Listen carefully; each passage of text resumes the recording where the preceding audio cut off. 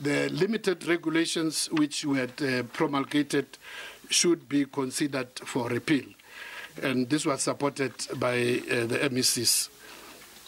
Just to remind you that these limited regulations pertain to wearing of masks indoors, limitation on numbers in both indoor and outdoor gatherings, and also vaccination proof in these gatherings, but also proof of vaccination and or PCR negative at the ports of entry.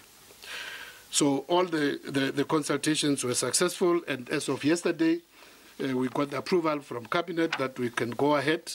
And also before that, the premiers, mayors, through the President's Coordinating Council also gave their unanimous approval that we can go ahead and repeal the remaining regulations. And as a result of this, last night I signed a note for Government Gazette lifting the 3 remaining regulations.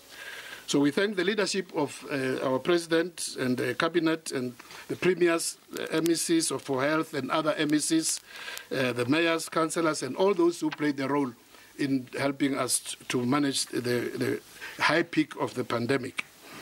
We also thank leaders of civil society, again our faith leaders, business, labor, and traditional leaders also for their contribution.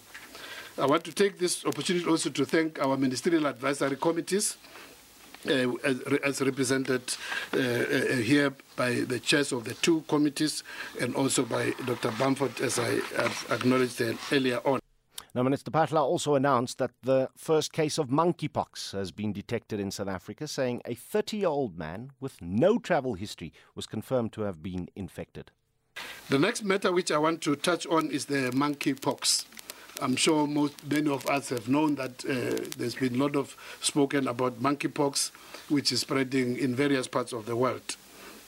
Late yesterday, I received a report from the National Health Laboratory Service indicating that they have confirmed through a laboratory test the first case of monkeypox in South Africa.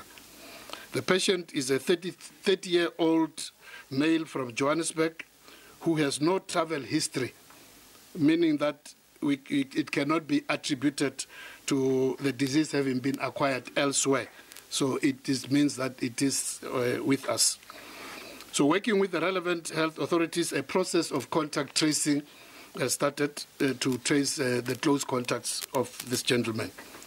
Monkeypox is usually a very mild disease, manifesting as blisters on the skin. It is usually mild and self-limiting, with a very limited fatality rate